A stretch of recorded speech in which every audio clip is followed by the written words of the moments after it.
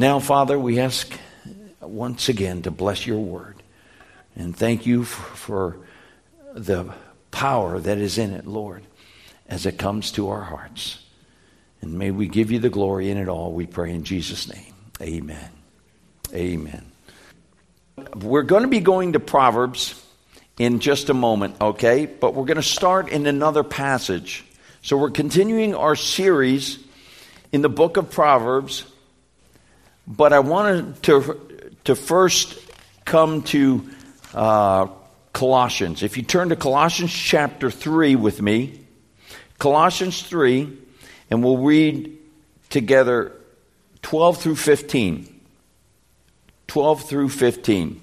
And then I want to see if you can pick out what we are going to be looking at in Proverbs. What subject? Remember, we're going topically through Proverbs. So let's read together verse 12. Paul writes, "And so, as those who have been chosen of God, holy and beloved," and then he tells them to do this, "put on a heart of compassion, kindness, humility, gentleness, and patience, bearing with one another and forgiving each other. Whoever has a complaint against anyone, just as the Lord forgave you, so also should you. And beyond all these things, put on love, which is the perfect bond of unity. And let the peace of Christ rule in your hearts, to which indeed you were called in one body, and be thankful." So there's a lot there that Paul is telling the church the way they ought to live. Does anybody want to take a guess as to, if you pull something out of there, what might be our subject? It's in there somewhere. Just speak it out if you have an idea. Anybody want to take a chance? Yes, Sue. How we should treat those in our church family. Oh, that's there, and that's a good one. But that's not what we're going to look at. But good try. Anybody else? Thank you, Sue. Anybody else? I know there's a lot there, so maybe this is a bad test. But it's not a test, really. Anybody else? Yeah, Greg, what do you got? Oh, wait a minute. Do you know? Yeah, he doesn't know. Compassion. That's a fantastic subject. But that's not the one. Good try. Good try. Which one? Forgiveness.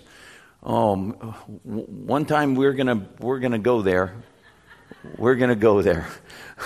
But I'm sorry, Linda, not tonight. But that's a powerful subject. Anybody else? Peace of God. The peace of God? That is definitely in Proverbs, throughout the Proverbs, and we know about that, but that's not the one either. But thank you, Jim, for trying. The peace of God. Denny? Put on love. Put on love. Another good one. But I'm sorry.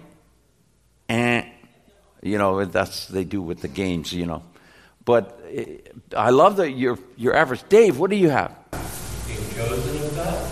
Chosen of God? That is another excellent subject. But am I in the right book, or am I reading the right verse? Yeah. Go back to last Sunday. Oh my goodness. Yes. Larry, I want to say wisdom. Wisdom. Brandon, that was a good try. But He said it. oh, she said it, not you. Okay, so she gets the blame. Okay, he wasn't involved with wisdom. Yeah, that's the overall picture of Proverbs. Dave? Unity. Unity. Oh, man, we could spend hours on that, but we're not going to. But that was a great try. Dave? It says put on a new man. Walk in the Spirit. That again would be a great one. See, this is why I did this, because I figured it's going to hide in there, and it would be one of the last things you would think that we would be looking at in the book of Proverbs. Anyone else? Another one. I think I actually heard it. Someone said it over here. Who said that? I said it, but is it the right word? Yes, it is. But then I said it. Oh, you're the one. Jim, outstanding. Leave it to a scholar. Yeah, that's right. That is it, humility. We find it tucked away in there. Thank you so much for playing that game together here. But it's tucked away in the middle of the put on a heart of compassion, kindness, but there it is, humility. Humility. And when we speak of, so that is what we're going to be looking at tonight. What does God say concerning humility in the book of Proverbs? We know that if we study humility, the subject of humility, that would also mean we have to study the opposite. What would be the opposite of humility? Pride, yes, pride. And God says much about that and about pride. And so let's just turn now then to Proverbs, and let's begin over in Proverbs 22. So if you go to Proverbs 22, not Psalms, but Proverbs 22, verse 4. And we'll start here. We're going to jump around and see the different verses and the truths that are presented here in God's Word.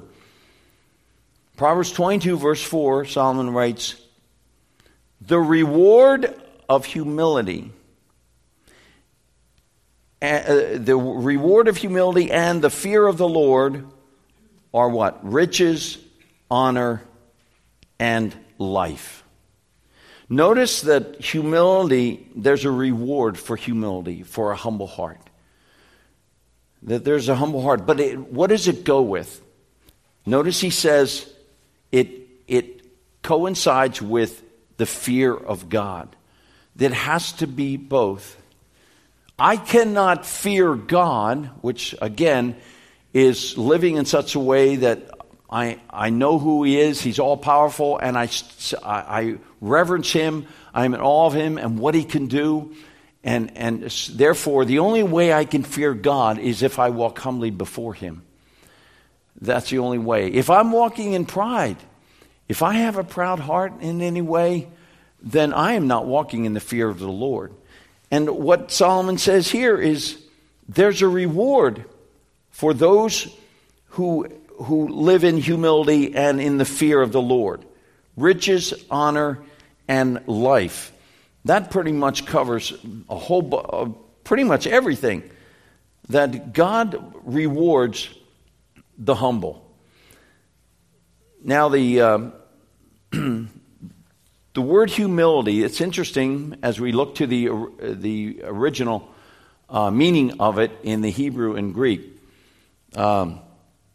First in the Greek, and we will later look at some New Testament passages that will again refer to humility. But that Greek word we saw in Colossians for humility, that Greek word, in the Greek and Roman culture, it was not a virtue. So now we think, we know that, say, well, someone who's humble, that's a great virtue. But to the Greeks and Romans, no, it wasn't. The Greek word is tapinos in the Greek, and it has the idea or meaning of being crushed or debased. That's the way the Greeks looked at it, this word humility, which would also, they would interpret it as meek or gentle. And it was always associated with failure and shame. So if they in Greek times and Roman times, if you use the word humility to speak of somebody, that would be a terrible thing to say about them, because you're saying they're a shameful person, they're weak, they're debased, and it's completely opposite though according to the Scriptures, what the biblical understanding of the word humility is. In Judaism, humility is an appreciation of oneself, one's talents, one's skills, and one's virtue. It's not self-depreciating idea, but it's putting others above yourself. And of course, it starts with God. It means I am content with who I am in God, where I am in Christ, but my desire is to exalt others in my life over me and to walk humbly before my God. So, walking in biblical humility is to show esteem for others and bringing them the respect and honor and lifting them up, exalting them as they they deserve. And sometimes maybe they don't deserve it, but we need to do that. But here we see, to begin with, how important humility is. And so turn with me now to chapter 11. Let's go over to Proverbs 11, verse 2.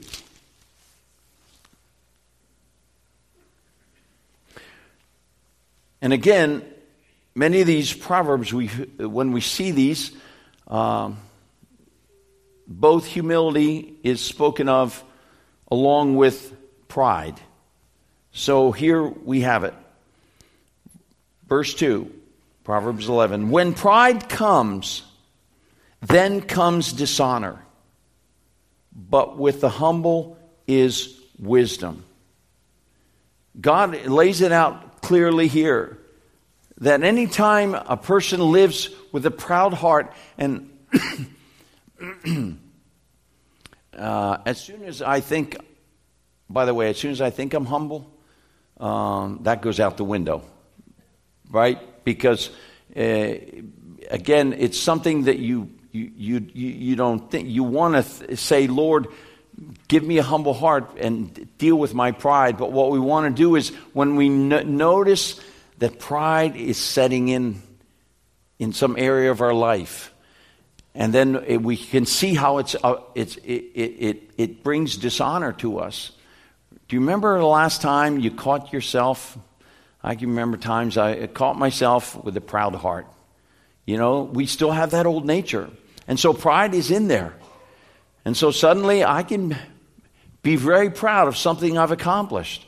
And I can, go around and wait for, praises, or walk, with my nose up, or just have an arrogant attitude. Maybe I'm better than somebody else, and the pride sets in. We think we're better than somebody else. And what happens? We will find that will come, and it will not bring us honor, but it will bring us dishonor. And again, the pride brings dishonor, but the wonderful thing about humility is it is enveloped in wisdom. Wisdom. If we are truly to know the wisdom of God, as seen throughout the book of Proverbs, we have to begin with humility. Turn to Proverbs 16:5 now. Let's go to Proverbs 16, verse 5.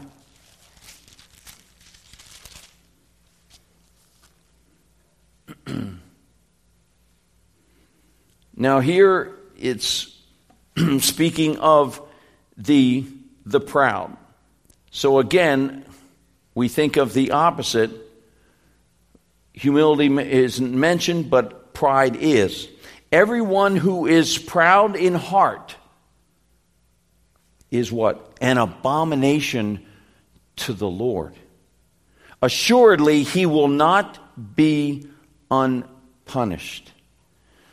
That is a powerful statement right there. That pride is an abomination to the Lord. And of course, excuse me, where did we first see pride in history? Anybody recall where we first notice in the Scriptures we can find where pride first appeared? Anybody wish to say it out? Satan, that's right. Satan exalted himself, and he wanted to be like God. And so because he wanted to be like the Most High, and he strove to be that way, he was cast out of heaven. It was Satan's pride that got him cast down, the first sin. And therefore, when that happened and the other angels that followed with him were cast out of heaven, the Lord looked on that sin as like one of the worst sins. I mean, if you were to put degrees on sin, pride in God's eyes is at the top, is one of the top. And so if this is an abomination, I have got to really ask God, Lord, see if there be any pride in my life. Lord, catch it if there's a time in my life where suddenly I'm getting proud in my spirit, in my mind, and I'm not walking humbly before you. Pride is such a wicked sin, and God says it shall not go unpunished. Now turn to Proverbs 29:23. Proverbs 29.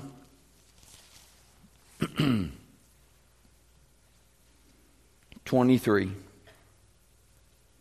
A man's pride will bring him low, but a humble spirit will obtain honor. Isn't it interesting that the word honor is continually associated with humility and a humble heart? That God will honor the Christian who is walking in humility before the Lord with a humble spirit.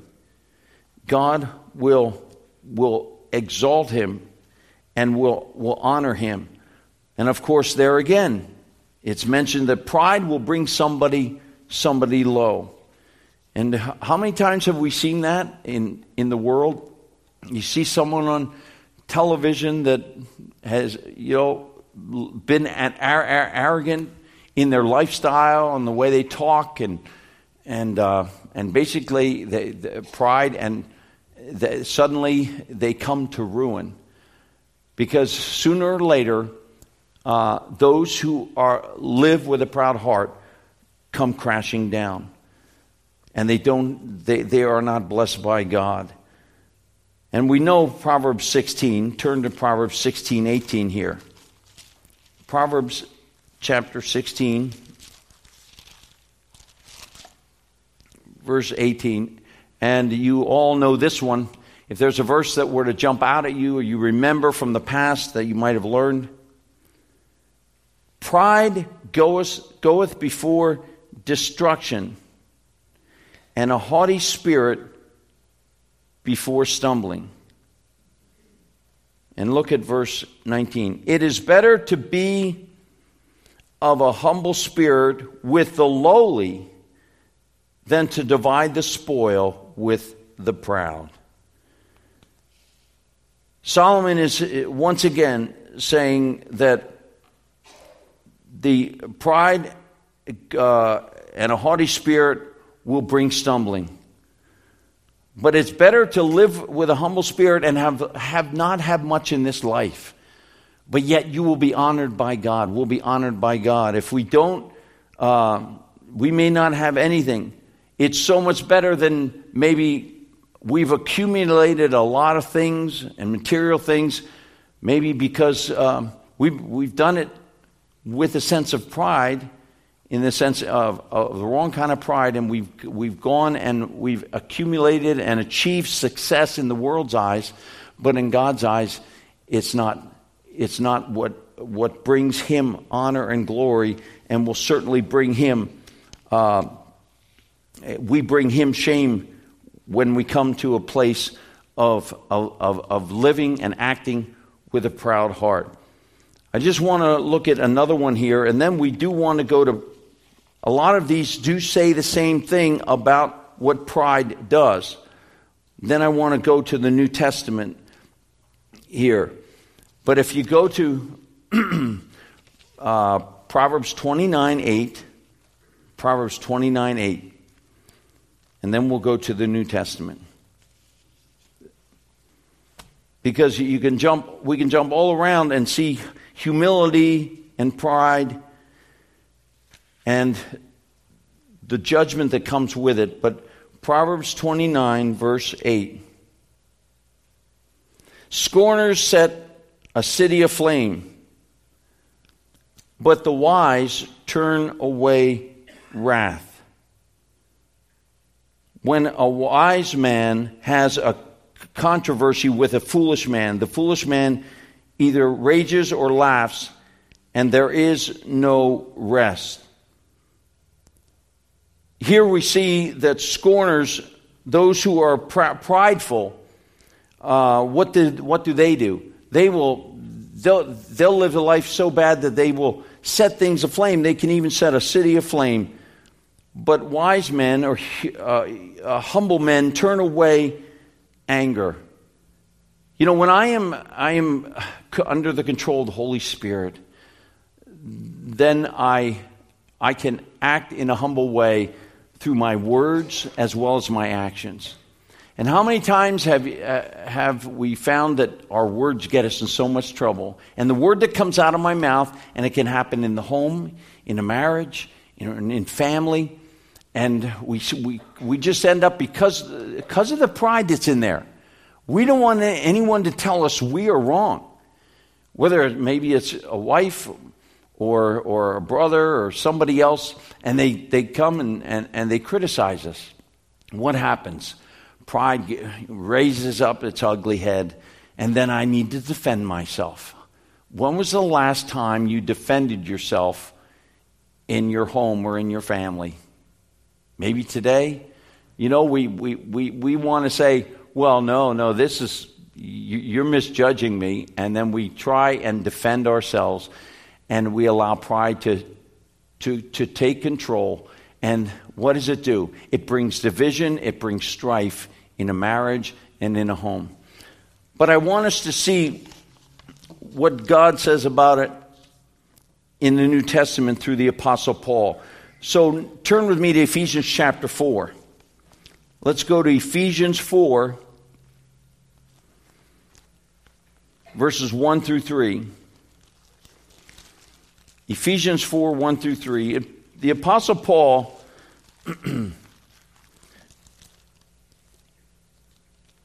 was continually concerned about the attitudes of the church, attitudes of the believers, because he kept hearing about the dissension and the divisions in the church. And so he would remind them what they need to do. So here in Ephesians 4, verse 1, Paul says, I therefore, the prisoner of the Lord, entreat you to walk in a manner worthy of the calling with which you have been called. A worthy calling. Walk in a manner worthy of the calling. What's that calling? I'm a child of the King. So I have to look at my life and say, Lord, am I representing you and bringing honor to your name by the way I live, by my actions and my attitudes? And then he goes on in verse 2. With all humility and gentleness, with patience, showing forbearance to one another in love, being diligent to preserve what? The unity of the Spirit in the bond of peace. Paul was always concerned about that unity. And, excuse me, usually if there is a pulling apart in the body of Christ, you know, most of the time we can narrow it down to pride, can't we? It usually is pride that brings division. It's my way or we don't do it. And everybody, digs their heels in and says, no, we're not going to do it that way. We're doing it my way.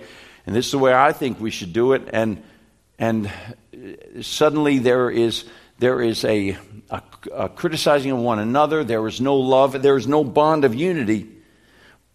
But when a church and its people are seeking to walk in a worthy manner before the Lord, they are walking in humility and gentleness with patience.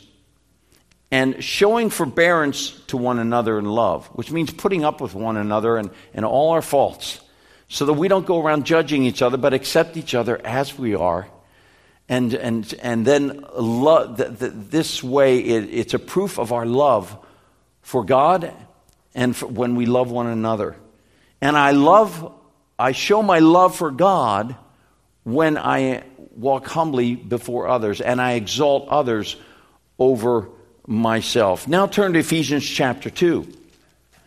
Philippians 2. Philippians 2, just go over to Philippians 2, verse 3. And with this, we will wrap this up. We might gain, again, an understanding of what God wants for each one of us. Paul says to the church in Philippi, chapter 2, verse 3, "Do nothing from selfishness or empty conceit, but with humility of mind, let each of you regard one another as more important than himself." And verse 4, "Do not merely look out for your own personal interests, but also for the interests of others." Notice what Paul's saying in verse 4, or what he's not saying, I should say. He's not saying, don't care about yourself, your own personal interests. You should debase yourself. You should, and basically not care about anything in your own personal life. No, he's not saying that. We are to look on our own personal interests.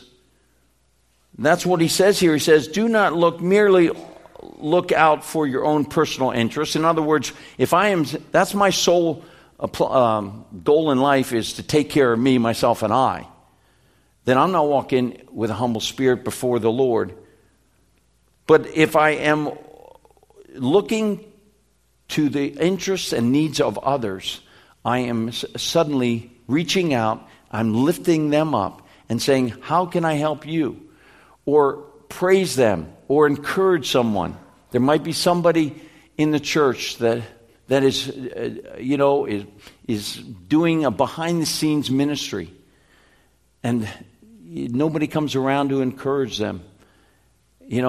May the Lord lay it on our hearts to find those people and to encourage them in the Lord, and exalt them, and just tell them how honored God is by their service, what they are doing, and that you are being blessed by watching their faithfulness. But then Paul goes on, and now he points to Christ, and this is where we all want to end, on Christ himself. Have this attitude, or this mindset, in yourself, which was also in Christ Jesus, who, although he existed in the form of God, did not regard equality with God a thing to be grasped, but he emptied himself, taking the form of a bondservant and being made in the likeness of men. And here it is in verse 8, and being found in the appearance of a man, he, what's next? Humbled himself by becoming obedient to the point of death, even death on the cross. Here, Paul makes it clear. Jesus Christ is our example. What did he do? He was God in the flesh. And he could have said, Father, there's no way I'm going to allow these people to nail me to a cross, and I'm going to die and suffer and carry all the sin upon me. But God the Father sent his Son, and he gave his Son the plan of salvation, and said, Son, this is my will. I want you to obey it. And so that's why we see the word obedience there in verse 8. being found in the appearance of man, he humbled himself by becoming what? Obedient to the point of death. He obeyed the Father all the way, which means Jesus himself humbled himself before his heavenly Father. And if Jesus had that kind of mindset that would send him to a cross and continue on and be willing to take on the sins of the world and die for you and me, should I not have the same mindset?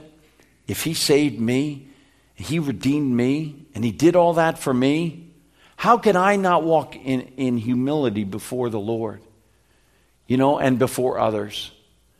And if I do, if my desire is to live humbly before my God and before others, I then know that I am producing the mind of Christ, that actually he is producing it in me, that I'm living with his mindset, to put others above myself and stay in obedience to the Father's will, being made like him, our Lord Jesus Christ.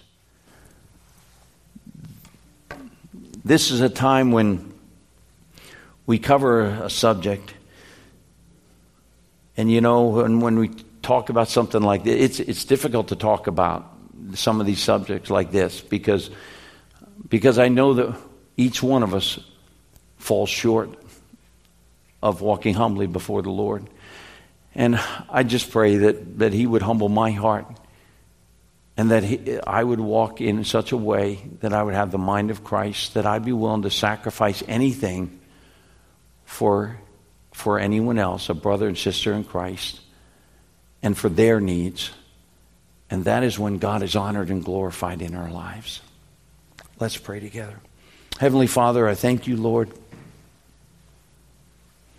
that this can only be accomplished, Lord, not in our own strength, for we would but fail. But Lord, it is through thy Holy Spirit that we are able to have a humble heart and put on humility along with patience and love and all these other fruits of the Spirit. Lord, I pray that